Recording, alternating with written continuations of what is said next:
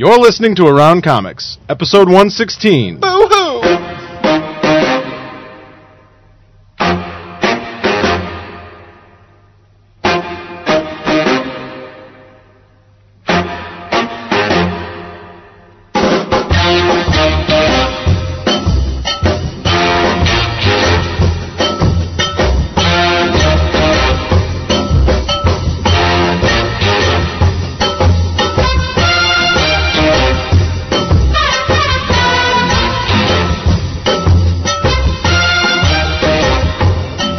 Chicago, this is Around Comics, the comic book roundtable, where twice a week you'll hear a revolving panel of guests discuss comic books and graphic novels.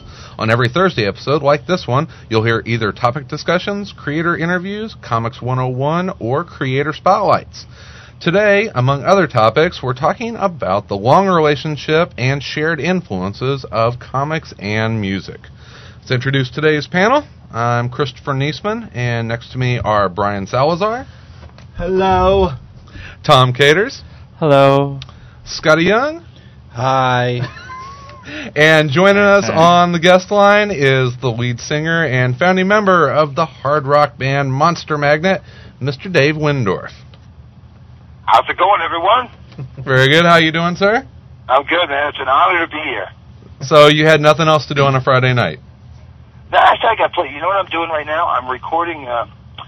I'm recording samples and sounds of human pain, just to put on in the background of a German movie. Wow. That'll be coming out for Halloween. Yeah. It's kind of a bummer, man. I mean, I would spend all day sampling every kind of horrible scream and everything, and after about 4 hours of hearing, I need to talk about comics. Well, you'll be screaming by the end of this one, so don't Put the worry. lotion in the basket. Well, before we get too much further here, I want to let everyone know that this episode of Around Comics is sponsored by InStockTrades.com. Waiting for the trade has never been easier. InStockTrades.com offers a huge selection of the collected editions you need. InStockTrades.com is your source for trade paperbacks, deluxe hardcovers, essentials, showcases, archives, absolute editions, omnibus editions, and more.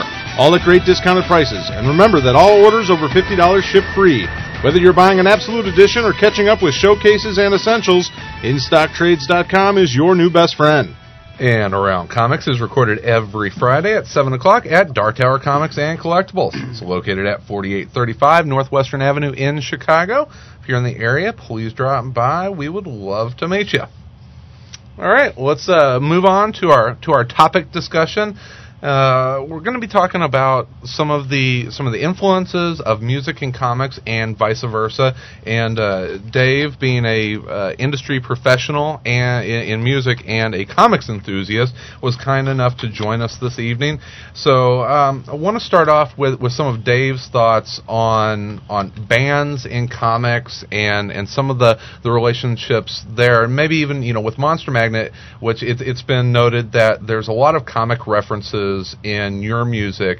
So if you can tell us a little bit of your background and why and how you were able to tie some comic influences into your band's work.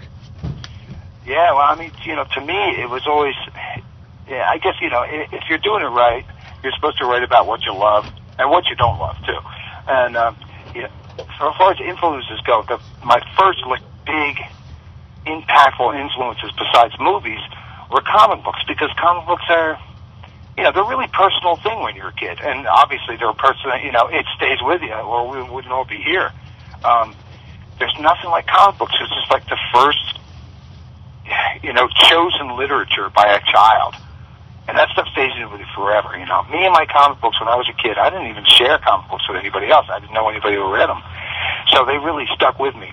And later on, as I grew up, I never not thought about them. It's like, the comics, they're my friend. It wasn't really about the fantastical nature, Scotty, fantastical. Hey, it actually is a word. Oh, yeah, I looked it up. Yeah, I did too. At first I was like, oh, you know what? The guy was totally right. I probably did just make up a word.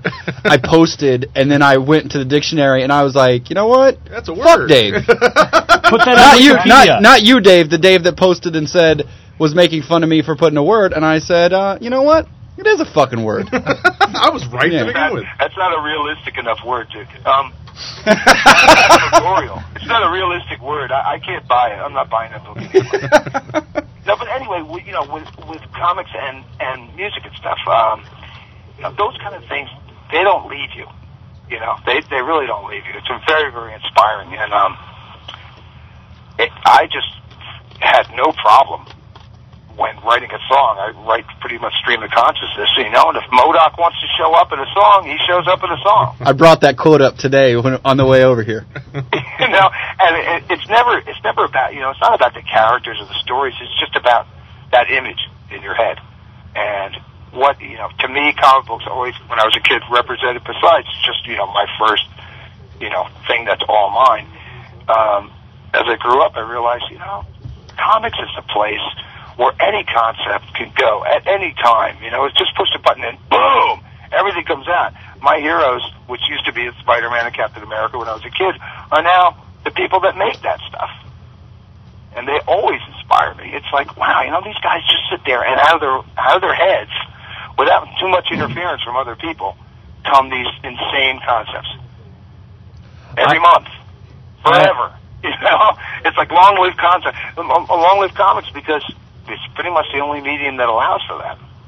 Oh, I used to have a boss at work who looked exactly how I imagined Reed Richards would look in real life. And every time there was a meeting, the entire time I sat there, I just kept thinking, my boss looks like Reed Richards. That's awesome. And I couldn't get over it, but no one else at work reads comics, so I could never be like, doesn't that guy look like Mr. Fantastic? Yeah, I know what you mean. And, there's not that many people out. I mean, I know with fandom and stuff, and at least with me, I never met any of those people. So I always felt I was privy to an outrageously cool, yet very, very secret world, which is really important to a kid, Do you find that the world of music and comics maybe go together for somebody like you, who later on had a band, started out as a comic fan, later on had a couple bands? Do you feel that it really kind of all stems from you just being a creative person, being as far as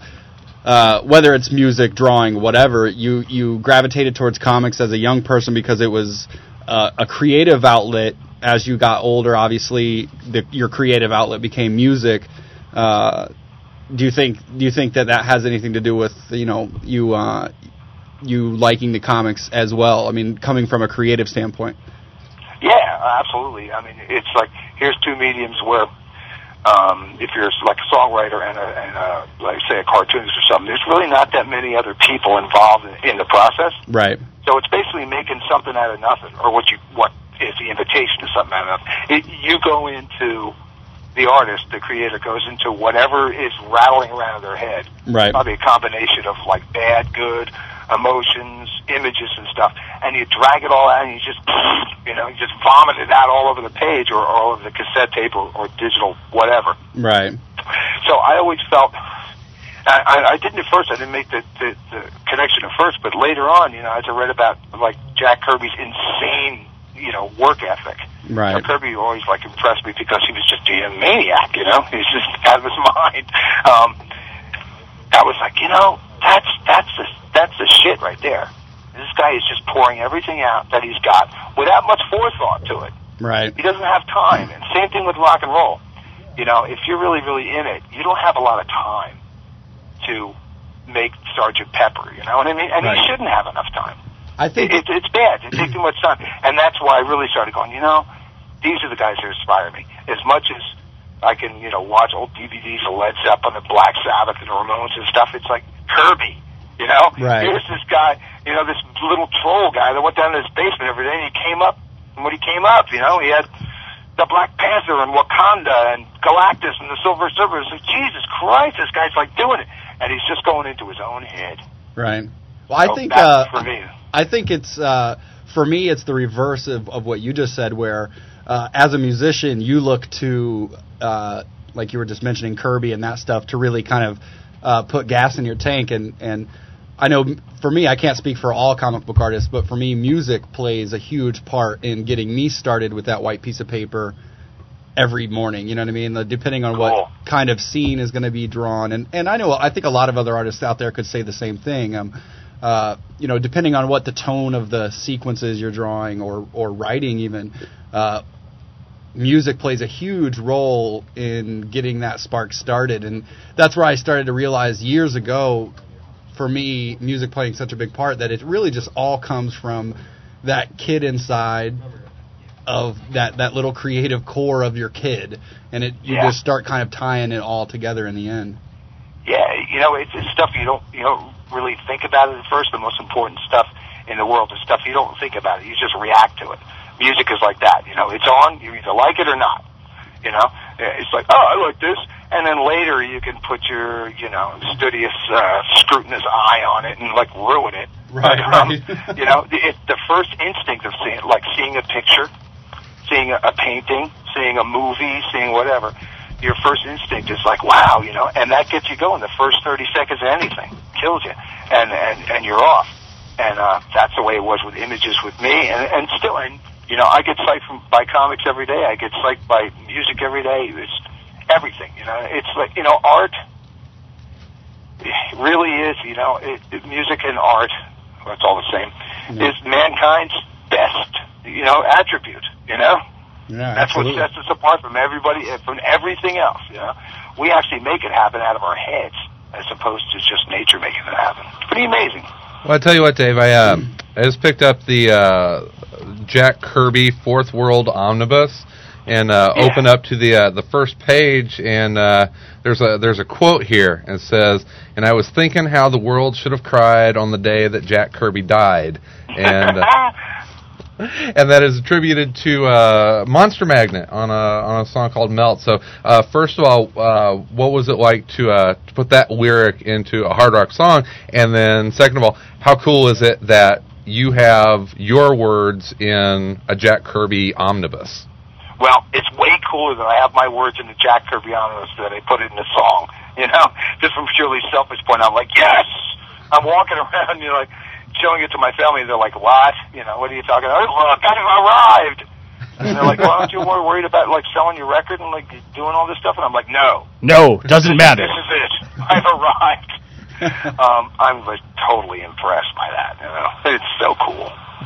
I was gonna ask you, you had mentioned sort of, when you had said, once you start thinking about it, you sort of ruin it, and something that sort of came to my mind immediately is the sort of influx of books the last couple years about comic books. Like, there was one I read about philosophy in comic books, and I was just wondering, your thoughts about, sometimes music criticism kind of ruins music a little bit.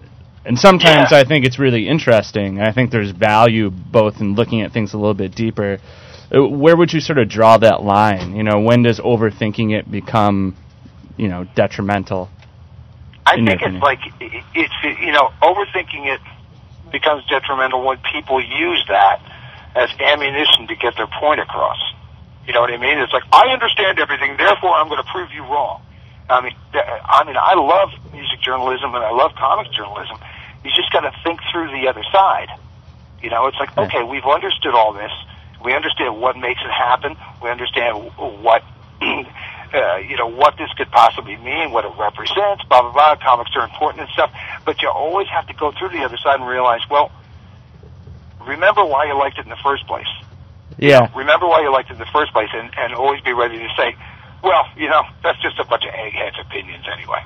Yeah. I like the egghead opinions. I mean, I really love comics and I really love music and stuff, but you got to always remember, that initial spark that what got you into it. If people think that way, then I just think it's great. It's when people stop, when they learn all the facts and they just use them as ammunition, blah, blah, blah, blah, blah.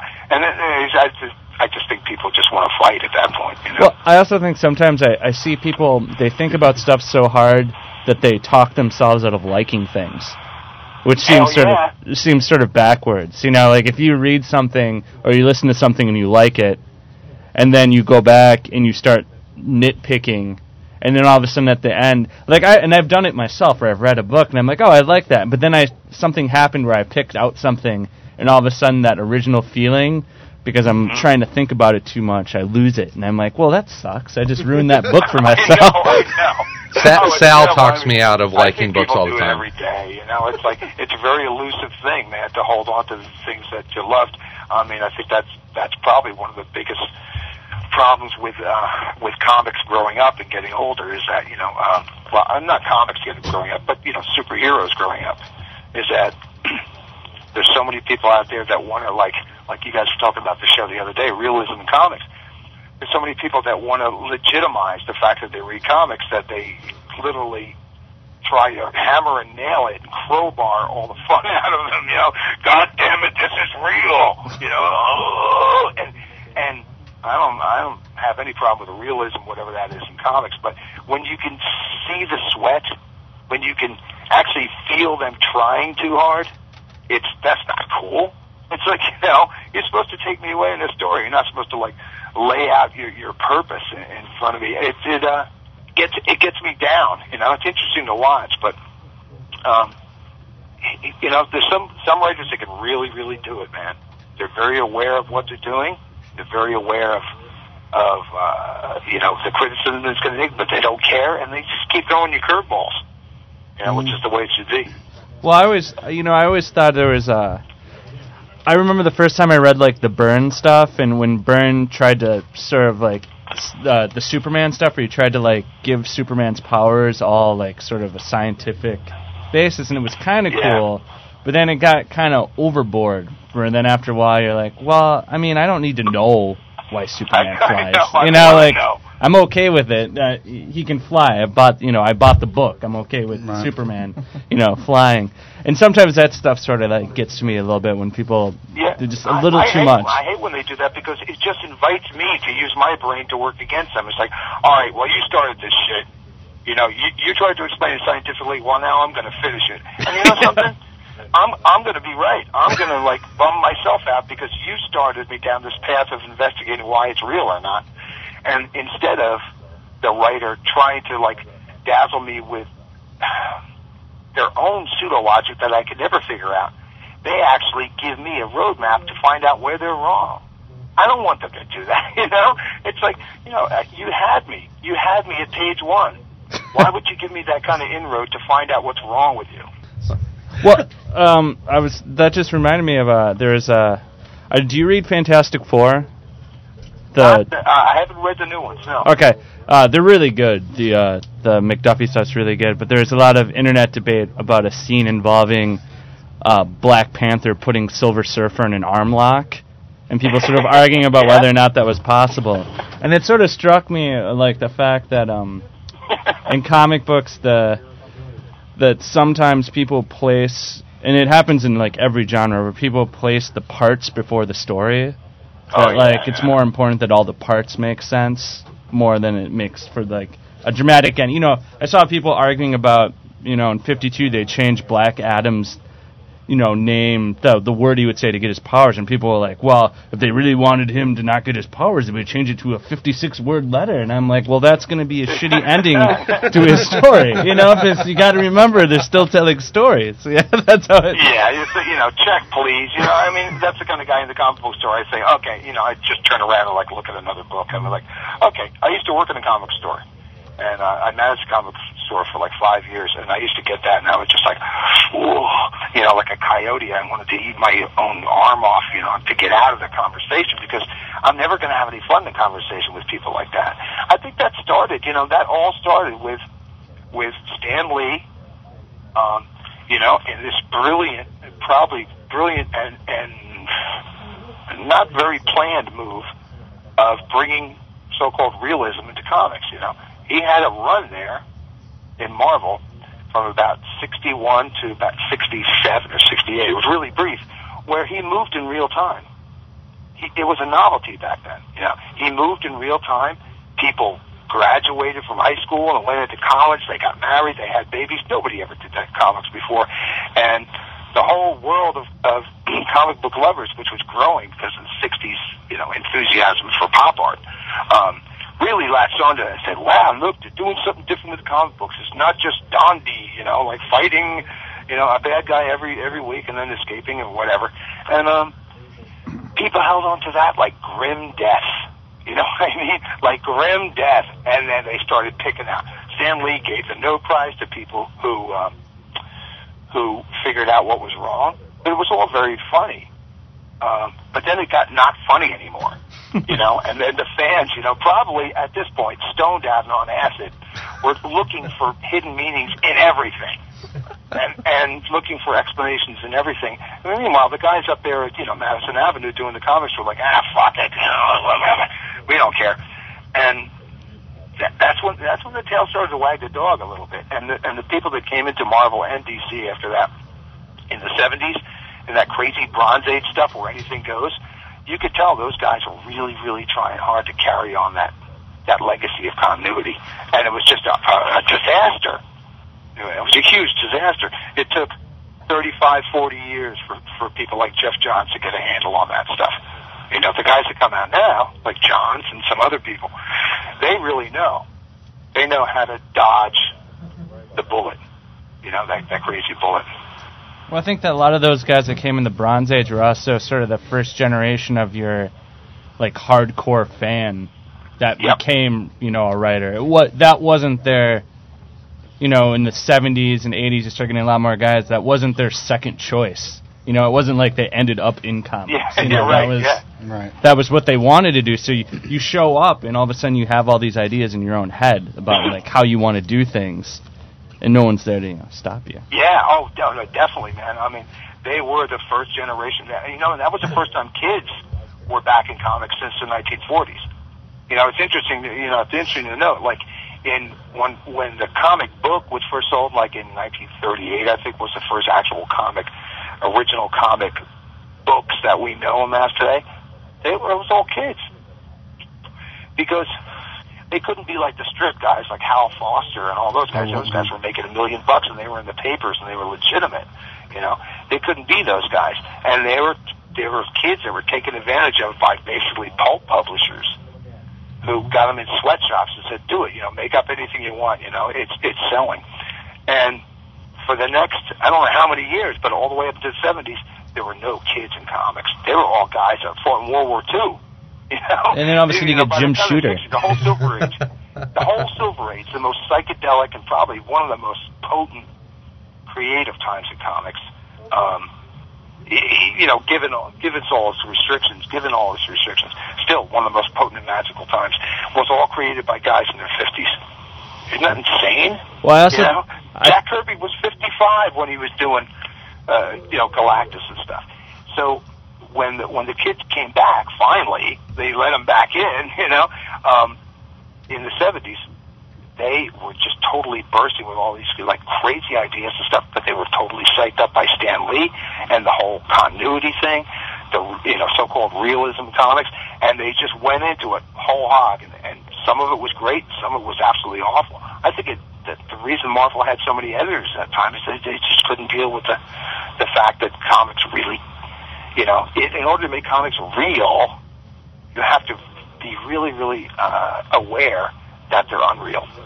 You know what I mean? Yeah. It's like smoke and mirrors, Let's pretend it's the imitation of change, but not real change. Well, an interesting thing about, mentioning the fact that all the guys that were doing those sort of crazy psychedelic things were in their 50s, sort of like tying it to music.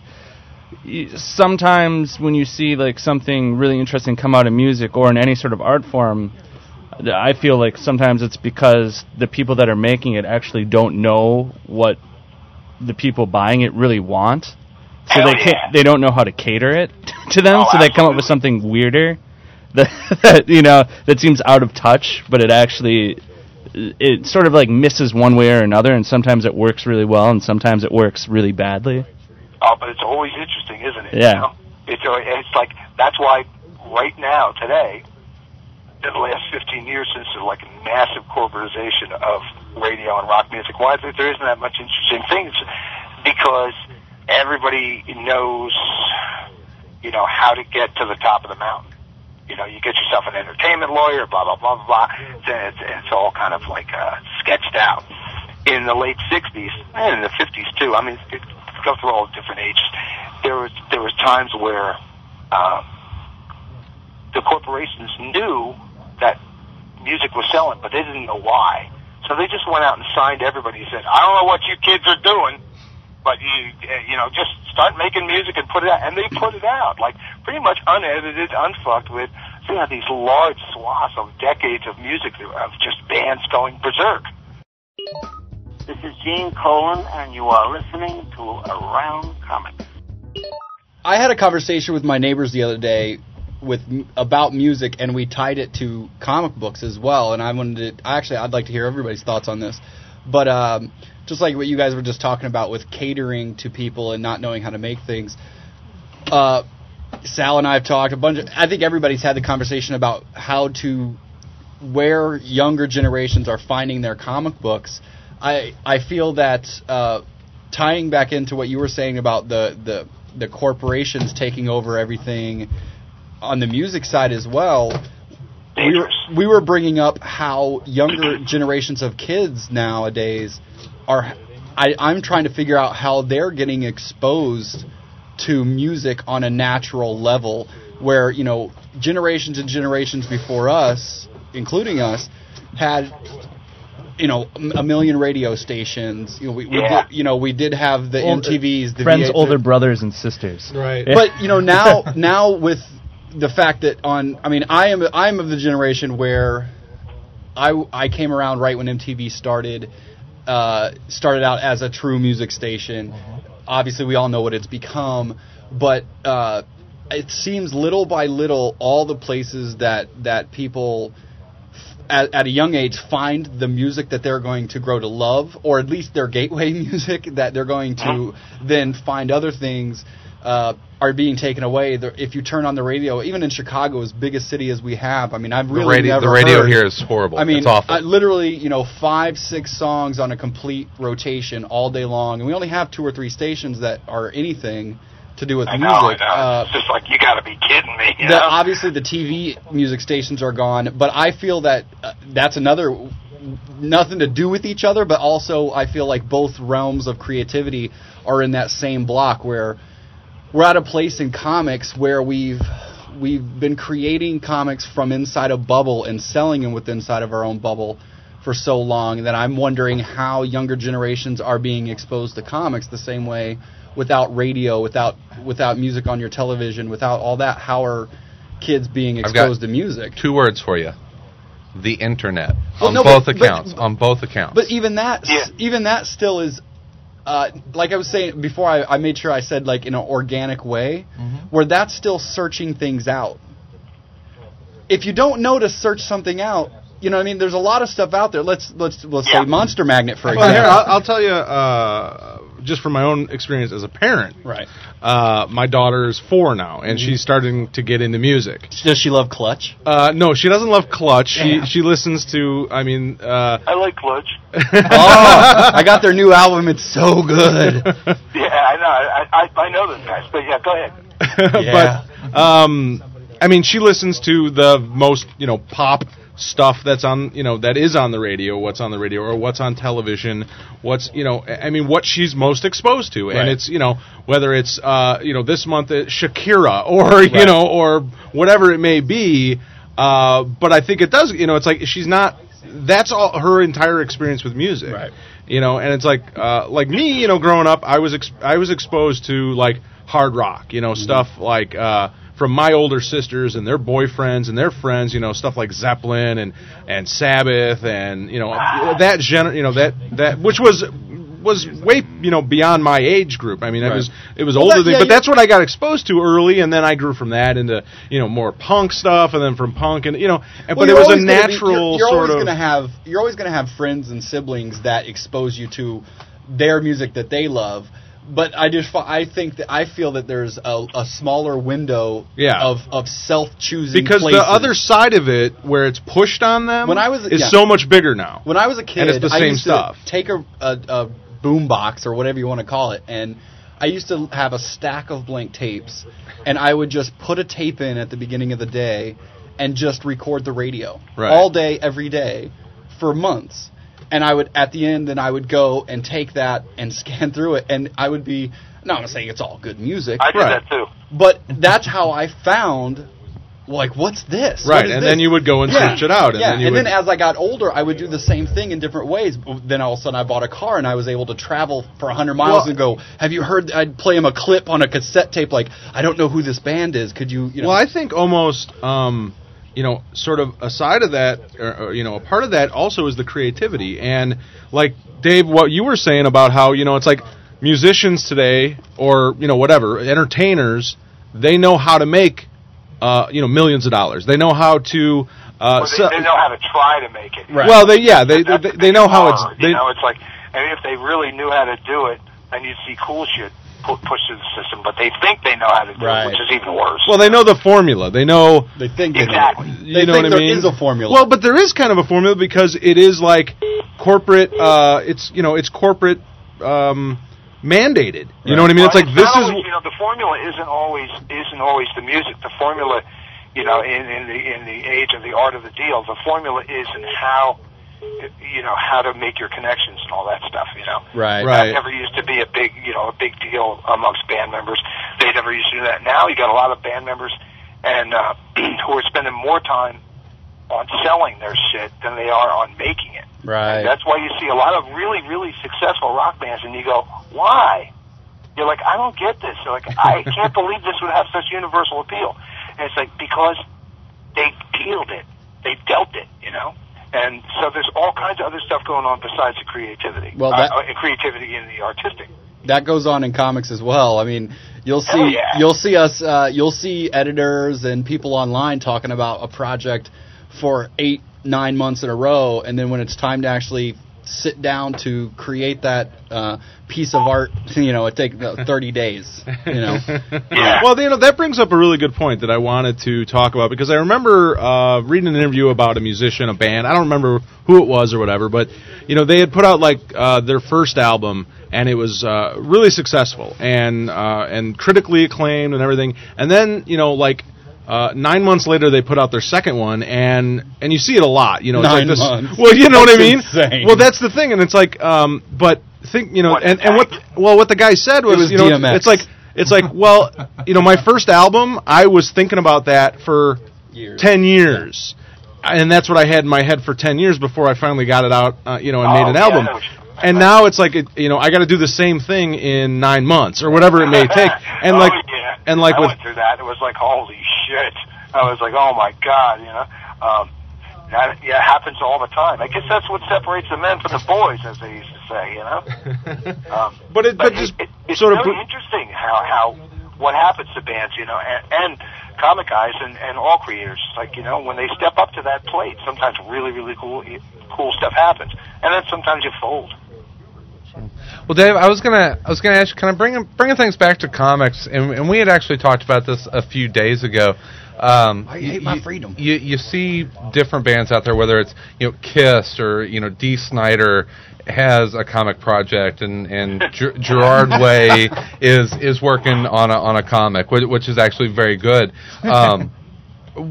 Have you ever thought about, kind of taking your two passions of music and comics and trying to bridge that? Do you have any interest in working on a comic project? Because you're a very creative person that's obviously very enthusiastic about comics. Oh, gee. I think, to me, I don't like people. I never appreciated when someone would try to use their celebrity to kind of bum rush another medium. Yes. I always thought that was really uncool, so I'd really be too embarrassed to do that. To say, hey, look, because I'm in a rock band and I'm creative means I can do comics also. Well, that's our industry opens the door too fast for anybody that has any kind of balls in another industry. They're like, come on in. Same thing. We need a couple dollars. Comics sure is the most insecure industry in the world. We like movies, if the movies are doing good, okay, we'll draw the comics like the movies. Yeah. And we'll even put movie stars as the characters, Right. That's a whole other thing, It's the same thing in accounting. Hi, I'm Ed Brubaker. When I'm not waiting for the trade, I like to listen to Around Comics podcast. Well, Dave, I tell you what. What's because I know that you love getting the comics every week. You're hooked now. You're back in the game. So, what have you been reading lately that you're really enjoying? I read so many comics now. It's like insane. And you know why?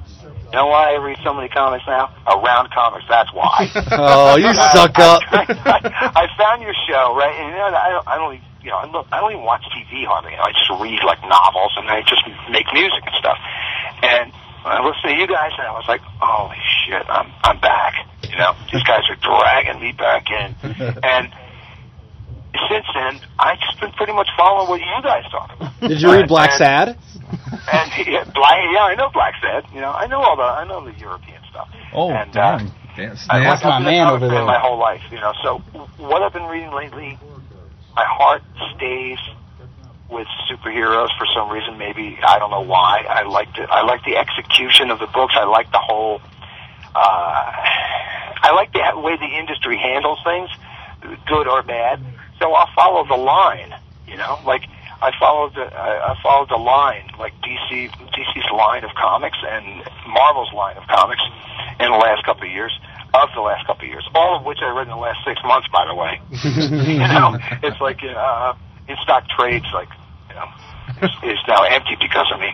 Have you had the so problem yet? Following all that stuff, and I just love to look at everybody's stuff, and I love to see where it clicks in. Now, obviously, I have my favorites. There's almost all of Alan Moore's stuff you really can't go wrong with. The Masters, and I could go on forever. But lately, I've been digging DC, a lot of DC stuff, just because it's so out there and it's funny and it's over the top and it's funny at the same time. I can't ignore the Marvel stuff because that's right, baby. It's immediate. Scotty. It's immediate, It demands attention. It's like from anybody who's read comic books, I got to see what happens. It may not give me a good feeling. It's like the bummer age of comics. Or the Michael Bay of comics, baby. Really, the bummer age of Marvel. But there's a lot of cool Marvel stuff, sort of under that bummer, like all the Jeff Parker stuff he's been doing with Agents of Atlas. Hey man, it's all the stuff that doesn't play into their normal stuff is the best. Like Ant-Man, Heroes for Hire, Agents of Atlas, all the stuff that no one seems to be paying that much attention to, or happens separately. Awesome, it's absolutely awesome. All the Jeff Parker stuff just seems to fly. X-Men First Class has been really good because it totally avoids all the bad stuff of that X-Men's built up over 40 years. Right. So it avoids all that, and it's really funny. The last issue was great. I was blown away. I love when the best is when these guys, when a really good writer, and when asked about what I read, I can never remember. I can never remember because I'm I better answer this right. I have to pick the right ones. When the stuff takes a left turn when it should have made a right turn is when I really, really like it. I'm what's going on here? This is insane. Where's the editor? And the editor's spoken to join the bathroom or something. Whatever. I'll tell you where they're really fucking cool. at. There's so much good stuff coming out now. It demands a lot of attention. If you've ever been into comics, boy, the last I was talking to Chris about this the other day because I was like, when did it get good again? When did this happen? I never stopped buying comics, but I stopped buying new comics because I couldn't understand what was going on. And he was like, well, out of the ashes of the later Image years, with Authority, Planetary and stuff like that, when on all these basically children of Miller and children of Moore, the people that were inspired by Alan Moore and Frank Miller, almost exclusively the superhero genre. Those guys have literally brought this really, really cool vibe, to superhero books. Just when you thought you couldn't do anything else with a superhero book, they pull it out. Yeah, it's cool. So I follow that stuff. And independence, I'm always up for.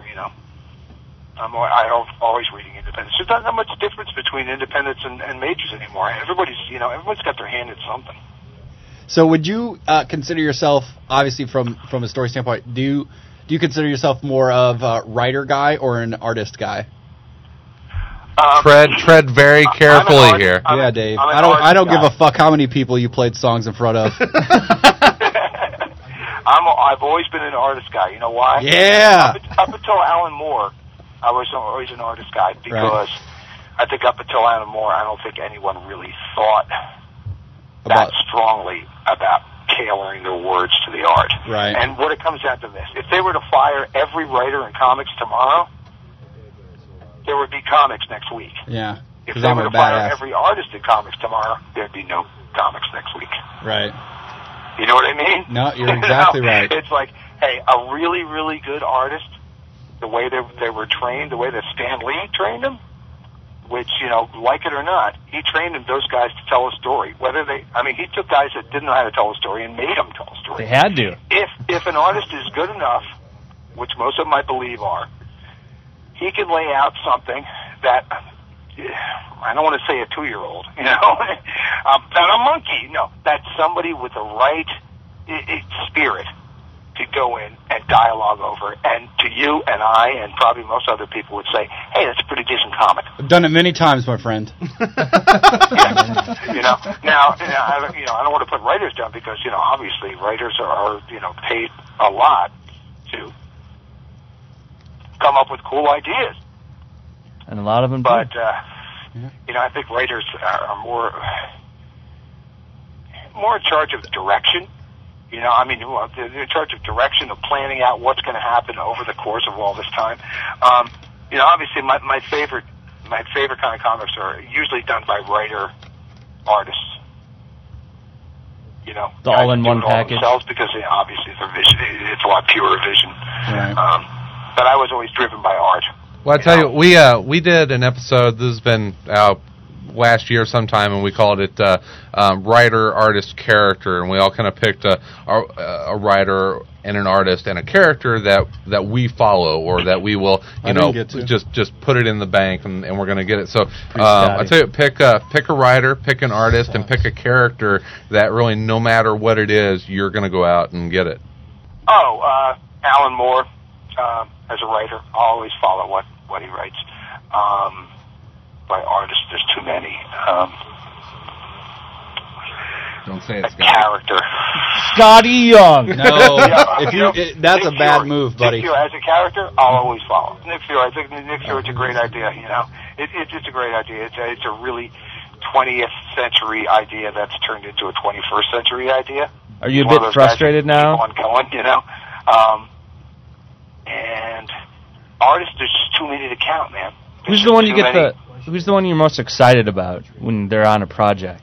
I like Frank Quitely right now. Ooh. Which, by the way, is pronounced Quitely, you guys. It's not quietly, it's Quitely. Well, that's not his real name anyway. Now, Dave, that's what I mean. Yeah. Didn't we just have a big, long discussion about how much we love Darwin Cook? Darwin Cook is awesome. He's just absolutely awesome. And he's the ultimate consummate cartoonist. He breaks everything down to what's most important with the least amount of lines. Economy of line is probably one of the most impressive things in cartooning. And when I say cartooning, I mean comic books and all that kind of stuff, because that's all it is. If a guy could pull off the amount of motions that Darwin Cook does with as little lines as he does, he's a genius, and it's like, Jesus Christ, look what he's doing, It's amazing how these people could do that. And some of, there has been people that have had advanced the shorthand so much so. Jack Kirby was one of those guys. Because comic books was born as a shorthand medium. That's a lot of the reasons why I enjoyed it in the first place. You knew these guys were on a deadline. They had to invent shorthand. How can you get this across in the fastest amount of time? I'm glad that you brought up the calling it cartooning, because a thing that I've been battling in my 6 years of drawing for Marvel is the criticism of he's too cartoony, and I think it to be funny because in the history of comic books it was always called cartooning. You are a cartoonist. You're too cartoony for cartooning. But we're actually at a point now where and that's when I say, well, cartoony is not a motherfucking word. That is not in the dictionary. But it's in my lexicon. Yeah. So, but I'm very glad that you brought up the cartoonist because that's what I've always thought of it as a cartoonist. If you ask John Byrne what he considers his career, he'll say, "I'm a cartoonist." Yes, and it's Andy. That's not a dirty word. No, not at all. No. Cartoonist is not a dirty word. No. And plus, when people say, and I hate that when it's like people throw out blanket statements like it's too cartoony. Right. Well, guess what? What cartoon are you talking about? Right. Are you talking about a Tex Avery cartoon? Are you talking about Underdog? Like what? Right. You're talking about anime. But yeah, no, I just wanted to point out that props for calling it cartooning. That's all. Oh yeah, well, it's like with like anything, people tend to I don't know, they want more legitimacy out of what they're reading and what they're standing up for, and it's like, dude, you don't have to really. Yeah. You don't have to really side with anyone. I mean, the best thing about comics is anything goes. Exactly. So we started this conversation.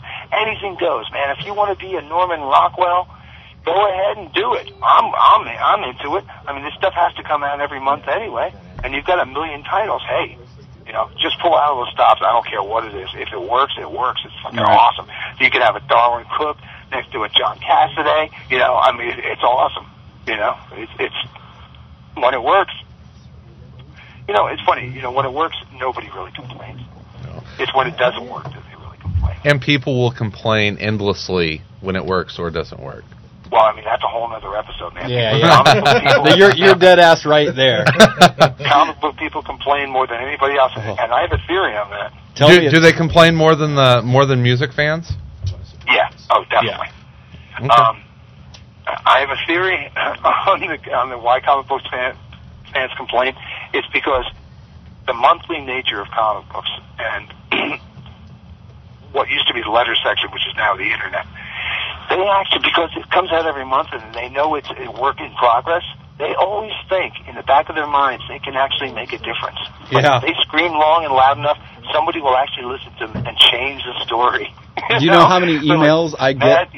That's what it is. I get so many emails every month on that exact same thing with people literally an email saying that I need to change this appearance or the height or the style of haircut. Add a skateboard. Yeah, like literally, and they are not joking. It's not just. No, they're not joking, man. They're not going, "Oh, you really draw cool. I'd love to see it." They literally are making a plea.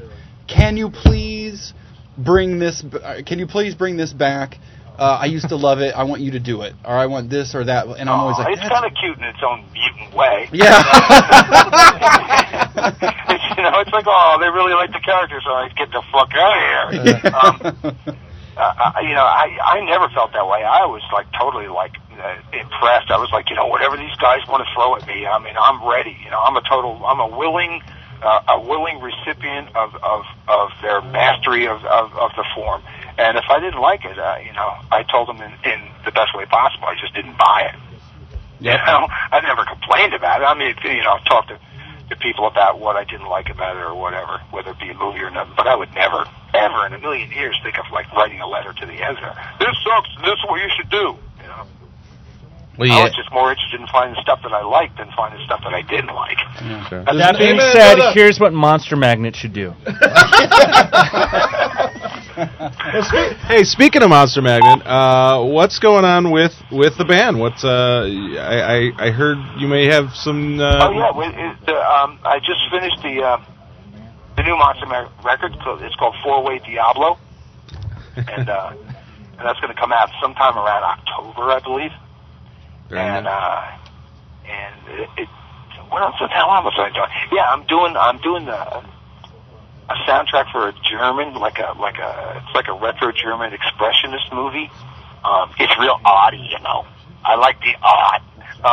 And I do a lot of work in Europe, weird stuff like TV commercials, movies. It's cool over there. Europe's really, really cool. I did some stuff for Hollywood. I worked for Warner Brothers for a while. I did some some incidental music for some crappy movies. I love Varsity Blues. What are you talking about? Are you making fun of fucking Varsity? No, I love that movie. You make fun of that. We're fighting. No. I don't want your life. Well, the thing I did was even worse. It was a movie called Torque. Oh, yeah. That was terrible. Yeah, that movie is fucking terrible. Unbelievably horrible. Jesus I Christ. was like, hey, man, I want to get the experience, So, I worked on it and did a bunch of music, and it was cool. Weren't you actually in a couple of movies as yourself? I don't know. I mean, they put Monster Magnet in a couple of movies, so my face has been seen in a couple of movies. Okay. Yeah, here and there. Well, you do have to tell the story real quick before we let you go. You've been in an issue of Daredevil, right? Spider-Man. Oh, I'm sorry, it was Spider-Man. Okay. Yeah, I mean, this was like the Grant Morrison thing in the Fourth World thing is like awesome, but it's the second time I ever made it to the pinnacle of a comic mutant fandom. When I was in a band called Shrapnel a million years ago in New York, we met Denny O'Neil. And me being a big comic freak, started talking Denny O'Neil's ass off about this. And he's like, I'm going to bring down this guy that does Daredevil. And his name is Frank Miller. I was like, yeah, I know who that is, blah, blah, blah. And he came down, and he was doing, this is when Frank Miller was doing Daredevil, and he was going to do a Spectacular Spider-Man annual. So he comes down to CBGB's, and we're playing, I'm talking to him, and the next thing you know, him and Denny O'Neil said, how would you like to be in Spider-Man? And I was like, fuck, this is awesome.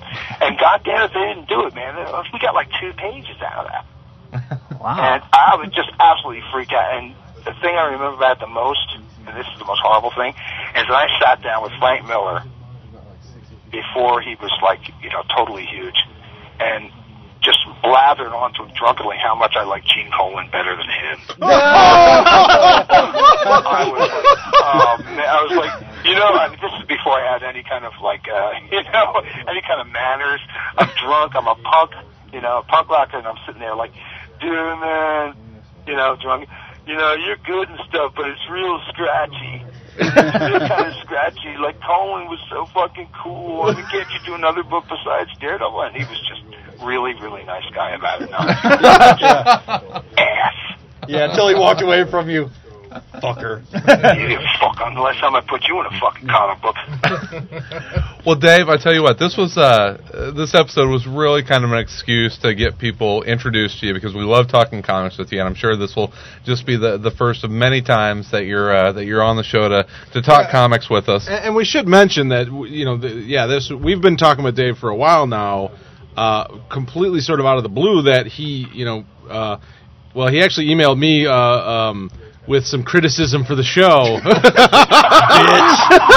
He would never send. He would never send a letter to the editor, but us, yeah. But he also happens to be a fan of our show and a listener of our show, and so we started talking, and then we found out that he was the lead singer of Monster Magnet, and also a huge comic book fan. So that's sort of how it all evolved. I got a letter from Jesus with criticisms. You're not living up to your life? You're fucking it all up, tax man. Jesus said I shouldn't swear so much so kids can listen to the show. I'm sorry about the criticism of the show. I couldn't help myself. I never get like this. No, you shouldn't. Yeah, be sorry. no, never. It was like that band. You guys reminded me of a rock band. It's got all these different personalities, and you're doing this thing, and I was just like, I can't keep my mouth shut. That never happened to me before. I never wrote a letter. That was the first letter I ever wrote to anything. And I think that's because I just love the show so much. Well, Tom's girlfriend is sitting in the corner right now. Yeah, my Asian girlfriend, Yoko. Yes. Tom's girlfriend is here right now. So the end is here. I record in a separate room from the rest of them. Exactly. Well, it's made of platinum and diamonds. It's safe room. The trick is to get any kind of commitment out of Tom. You have to have her in the room at the same time, so he doesn't start trying to play both sides against the middle. Well, I for one am glad that you did email us and that we got to know you and talk with you. So I was when he called me and told me, I did have a little bit of a freak out moment because, like you said about comics before music, I was the opposite. I was super into music long before I ever discovered comics. So I was like, oh my God, for real? He was. I think I think you'd be surprised, man, how many musicians are into comics. I mean, it's been going on forever. Like I was telling Sal on the phone today, it's like Elvis designed the Elvis look after The Captain Marvel TCB. Jr. The Thunderbolts, TCB. Yeah, and the hairdo. It was like he had sketch pads of him, of like Captain Marvel Jr. Like, this is what I want to be. That's weird that he would It's pick true, it's Captain Marvel documented. Jr. Yeah, why Junior? Because he was sick, goddammit. He looked cool. I think it was Mac Raboy's art. He Yeah, looked a lot cooler, and he had a cowlick. He that's had the true. hair. He was a little hipper looking. I think Captain Marvel himself looked more like Fred McMurray from My Three Sons. I swear, we have an Elvis moment on just about every episode. As well, we should. I'm drinking cough syrup out of a champagne flute right now, so I'm having my Elvis moment. Hey, you know that tape you guys got with the Rip It Out by the Root? Yes. I've got a ton more stuff. All from the same session and stuff. It's got to be 3 hours worth of stuff. It's insane. I also have a lot. That isn't nearly as much as I have. I have a lot. My girlfriend gets so pissed. She went to Nashville. She went to Memphis on a road trip last summer. So I made her and her girlfriends a mix CD of my own personalized Elvis concert that mixed songs with those interludes. And they never listened to it. I'll give it to you. They never listened to it. Because there's all kinds of great stuff like him getting confused and saying like, well, I'm going to do Hound Dog now. And then like, another song. Or rushing through Fools Rush In, like doing a version of that in about a minute 20. Oh yeah, some guy is like, well, the barbiturates are like, flowing down into his feet while the speed's flowing into his head, and it's like his heart's pumping. And, him demanding someone to take his belt off because it's too tight. Belt's too tight, man. That's not strange. Have you ever done anything like that on stage, Dave? Any crazy? God damn, my tooth hurts. I just pissed myself. What the hell? Space on. Man, you have no idea. I mean, the one great thing about rock and roll is that you get to do everything you always wanted to do when you were 17 years old, and you do it like well into your 30s. And I mean everything, And speaking of rock, one more influence really quick is that it's the Peter Parker syndrome with rock and roll. I always felt that myself. I was like, hey, something? This is like being. Well, it's kind of a superhero that doesn't save anybody. A selfish superhero. Basically, you could be like Peter Parker, During the day, you're like Peter Parker. And then when you go out on stage, you're Spider-Man. The alter ego thing is huge in rock and roll. And it has a lot to do with comics. Well, Dave, I tell you, we're gonna wrap up for the evening. But I promise we're going to have you back again soon. So awesome. Thanks a lot, you guys. I really appreciate it. It's awesome to be here. Oh, man. Well, keep sending us topic ideas. Keep criticizing us. Yeah, we need them. We're running thin on ideas. So you gotta pick us up, man. Tons of great ones. He's going to be the new producer. I can sell you guys, too, as a package. Okay, you got your round comics and you got your Shig House hot dogs. Okay, you got to take them both. That's like the old newsstand guys did. Oh, I'm so hungry. I don't like when people mention food on the show. All right, have a good night, Dave. Thanks a lot, you guys. All right, talk to you soon. Thanks. Take it easy. Bye-bye.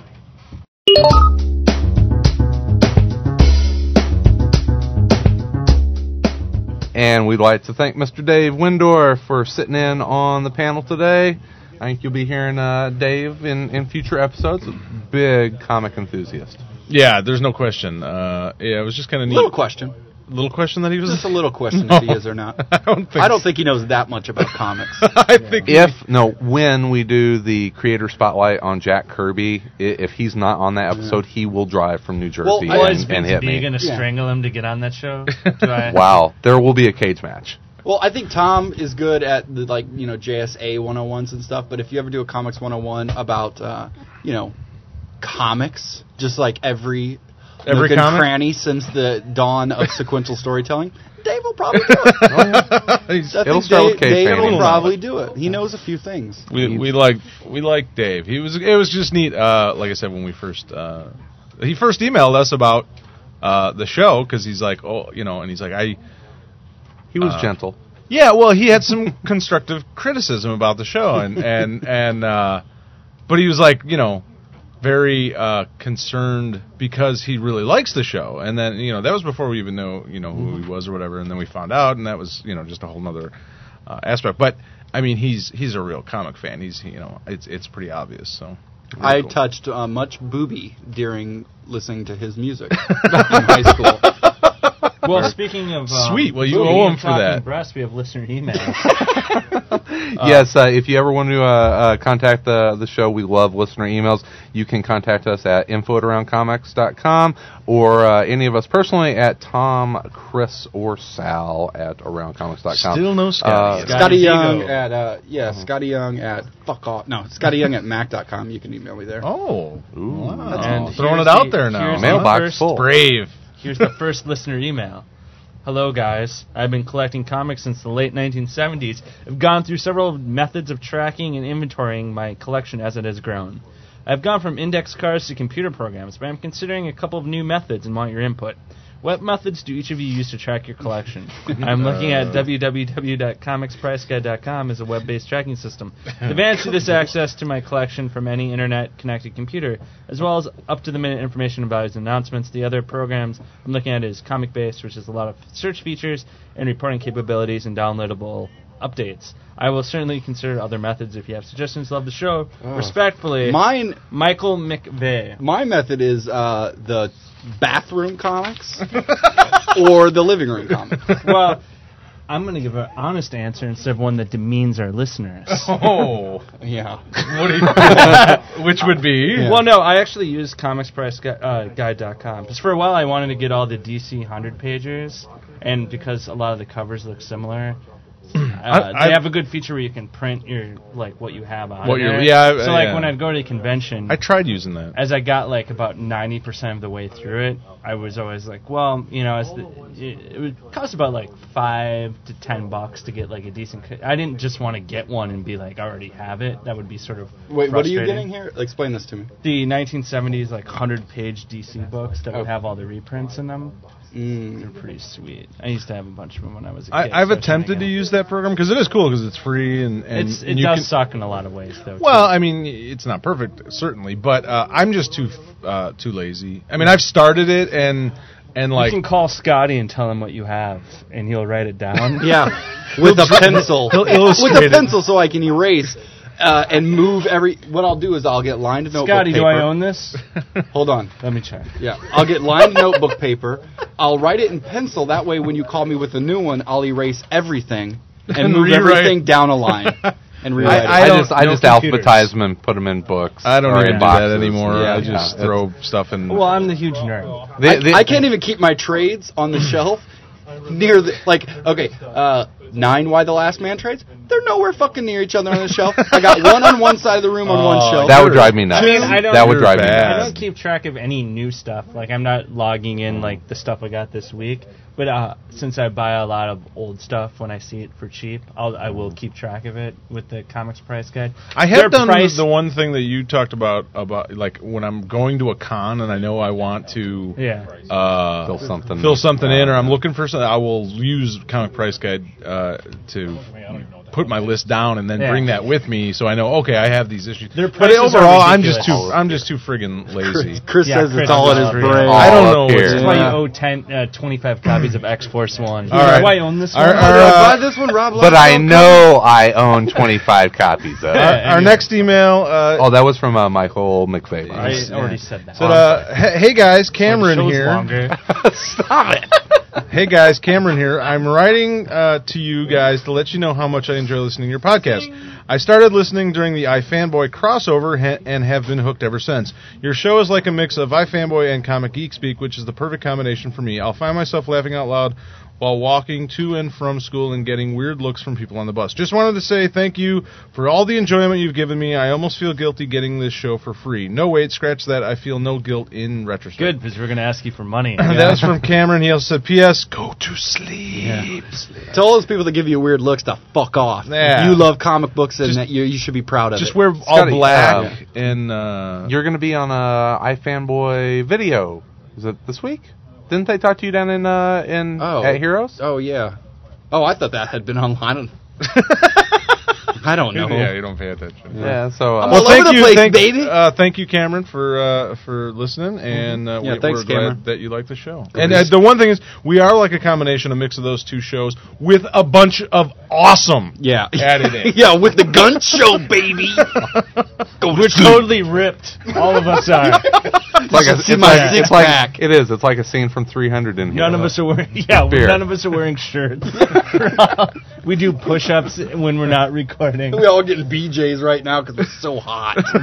All right, and our last email for this episode says, "Hey guys, I have a question for Scotty. Since he seems to be invading my life.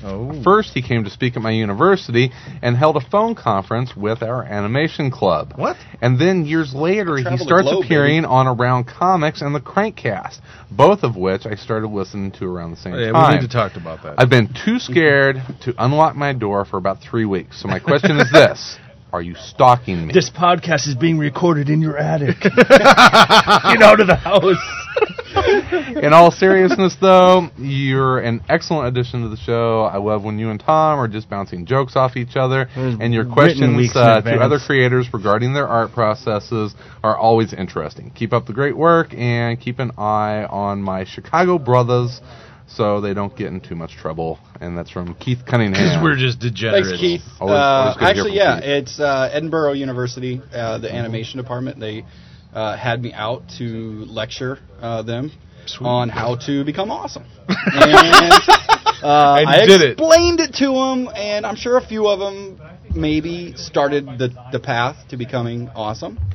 But no, I had a great time out there, and then a year or two later, they had me on kind of in the same capacity, but more of just a conference call with a bunch of their top students, and yeah, it was fun. So I am stalking you. So put the lotion in the basket. You put the lotion on your skin, or you get the hose again. Yeah. Did you wear a cap and gown while you were there? No, I did. It is funny because I've done a lot of college lectures across the country, and I always feel weird because I did not go to college. So I'm always like, I'm basically going to tell you that you're wasting your time. If you want to do it, and you smoke a pipe. Yeah. I went to the College of Light. Yes, I went to the College. Any of honorary Hard degrees Knocks. yet? I keep asking people to give me an honorary degree, and they all don't do it. So I Burn the fake college like I'm down. moving a couch in my van. I need their help. Are you and gonna- I put them in a goddamn pit in my basement. Are you going gonna to be knighted tuck at my some point? penis between my legs and Right. dance in front of the mirror? Sir Scotty Young?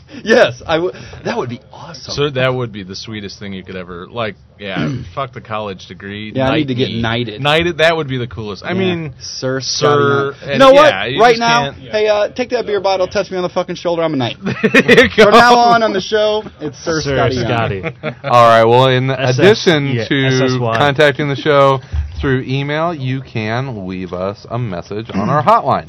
1-888-65-GCAST. Give us a call, leave us a message, and we'll probably play it on the show unless I don't want to. But that's very rare. Also, you can join our friends of the program. Go to AroundComics.com, and you can download and print our LCS Challenge flyer. Ask your comic shop manager or owner if they will display it in the store. If they do, send us an email. We'll mention you and the store on the show, as well as put a post to their address and whatever else on the site. Become a friend of the program today. Frapper! That's it. Oh, okay. It just says Frapper to silent time. I thought we were going to yell it at the same time. Oh, I think we have didn't- some frappers that we'll talk about on Thursday. Go to frapper.com/aroundcomics to Let us join know our where you map. live. We'll find you. We'll send We'll Scotty stalk Yes. you. to put you in a pit. Yeah, to bring Don't my white join- van and have you help me move my couch. Can you help Don't me move join my the coat? frapper, Then I'll, Keith. Don't join the Then frapper. I'll do some tranny shit, and it'll freak you out. And thanks to everybody who left iTunes reviews. It's Ingle Lizard. This is gonna be fun. Like Ingle, Inge Lizard? whatever, man. Let me do it. David Myers, Cammie Knoxville, Inchola, Ikeola? yeah, Ecola, and Jerk from Pod 6. This is Chris's favorite thing, the iTunes reviews. So It is. keep The doing march it. to 200 is just... For every iTunes review, Chris gets a semi. So Well, here's the thing. It's sort of like It takes that. any of Do it you for Marta. history Do it for buffs his wife. out there. It's sort of that 5-year plan that the Soviet Union always used to have, where it was like, in 5 years we'll have this much, Right. and they just killed everyone getting that. So they killed the rest and Yeah. only left 500 alive. I mean, and it was so- like, do it. Look it up. Make sure to check out. Good. Make sure to check out AroundComics.com.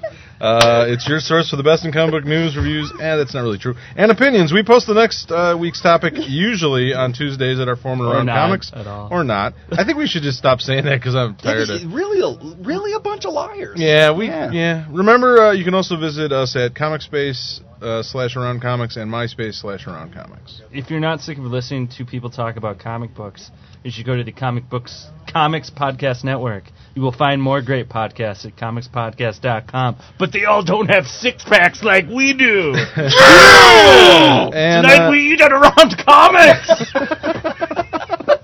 thanks again to InStockTrades.com for sponsoring this episode. Waiting for the trade has never been easier. InStockTrades.com offers a huge selection of the collected editions you need. InStockTrades.com is your source for trade paperbacks, deluxe hardcovers, essential showcases, archives, absolute editions, omnibus editions, and more, all at great discounted prices. And remember that all orders over $50 ship for free. Whether you're buying an absolute edition or catching up with showcases and essentials, InStockTrades.com is your new best friend. So lose your old best friend because he's kind of a dweeb. And don't spend all your money there, because we would also like you to give money to something else. Yes. Something that's very worthy, called the Hero Initiative. We are proud to help support the Hero Initiative. Hero creates a financial safety net for yesterday's creators who need emergency medical aid, financial support for essentials of life, and an avenue back into paying work. It's a chance for all of us to give something back to the people who have given us so much enjoyment.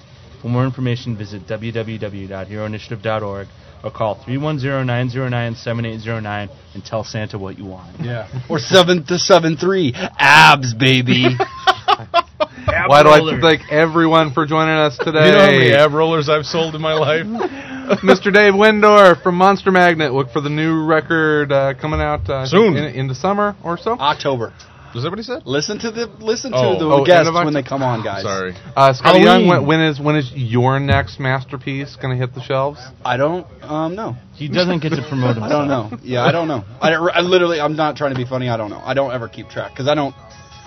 They'll be out. Yeah, it'll be out soon. It'll be New X-Men. New X-Men once a month. It's taking the place by storm anyway. Tom, next tax return. It'll probably be on Monday. Scotty, you're ruining New X-Men for me. Why though? There's no skateboards. Oh, shit! I knew I forgot something when they were in limbo. Sal, as always, What, I another don't get Friday to promote? night I don't get to wasted. promote something? Yeah. When's your next kid? When's the Never. Never. When you having your next kid, buddy? I'm never. It's getting clipped. That's not happening. Smooth like a Ken doll. Want to thank Mark, as always, for hosting us here at Dark Tower Comics and Collectibles on the north side of Chicago. Everyone, have a fantastic rest of your week and weekend. We'll be back again on Monday with another full-length episode. In the meantime, In between time, we'll be everywhere in And around comics, Mother. mother.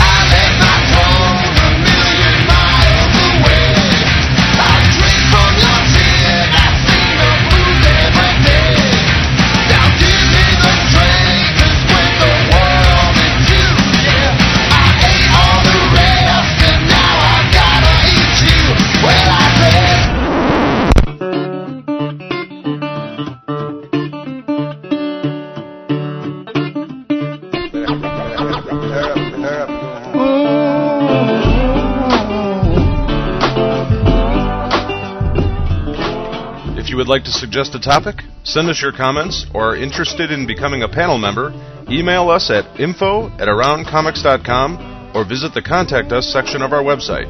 Music for the show provided by the Podshow Podsafe Music Network. Music.podshow.com.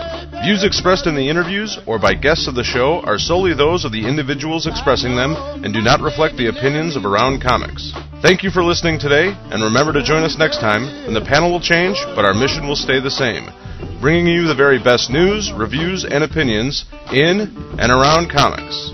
Around Comics is a Pipe Dream production. Copyright 2007, all rights reserved. Love you, baby. Yeah. Why you got my love and left me alone? Why you got my love alone? I know that you don't love me. Oh, baby, what is going